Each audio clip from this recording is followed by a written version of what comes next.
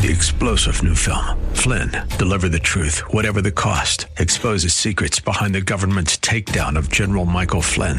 Flynn knew what the intel world had been up to. He ordered the first audit of the use of contractors. This set off alarm bells. He told the truth. He was the most dangerous person for Donald Trump to hire. They had to get rid of Flynn.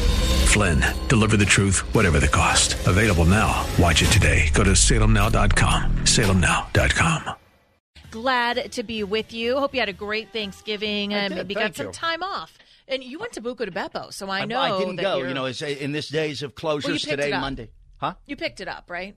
Yeah, I picked it up. Every weekend I like to, pick up, get out there on the town. No. I'm talking about pasta.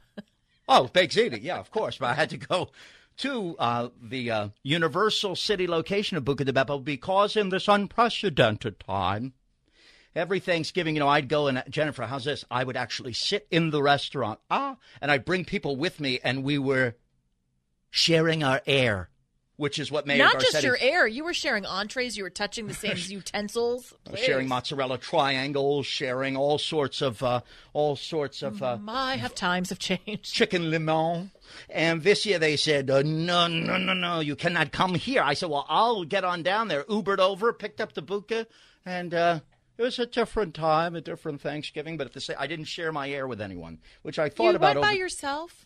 Well, to pick it up, I went by myself, and then, of course, you ate it by yourself? No, I had 8,200 people at my apartment. I thought in this time I was so gonna... I told you should have come over. Looked like the Astrodome in my apartment. I just had so many people from so many independent, different Did you families. Eat with anybody or no, by yourself? No, I ate alone. Whitman. I told you should have come over for Thanksgiving. What is your problem? I thought about it a lot. Can I tell you, I thought about it on Thursday morning, on the morning of Thanksgiving, and I truly did think about it. And I thought to myself... Hard pass. No, it wasn't that fast. But I did think to myself, well, when I go there to Jen's house, and Jennifer she's already welcomed me. You invited me. I did. And I'll walk in, I see a handful, but why name the suspects? Why name the defendants who were at your Thanksgiving dinner? And I thought I would walk in there, and they would look at me. And I was awkward enough thinking about that alone. I thought, what will I be like if I walk to that dining area and everyone's going, and I just thought, solitude. There's 6 of us. Oh, please, I played this on my Spotify. Pass the cranberry. Oh, I guess I'll get it myself, though.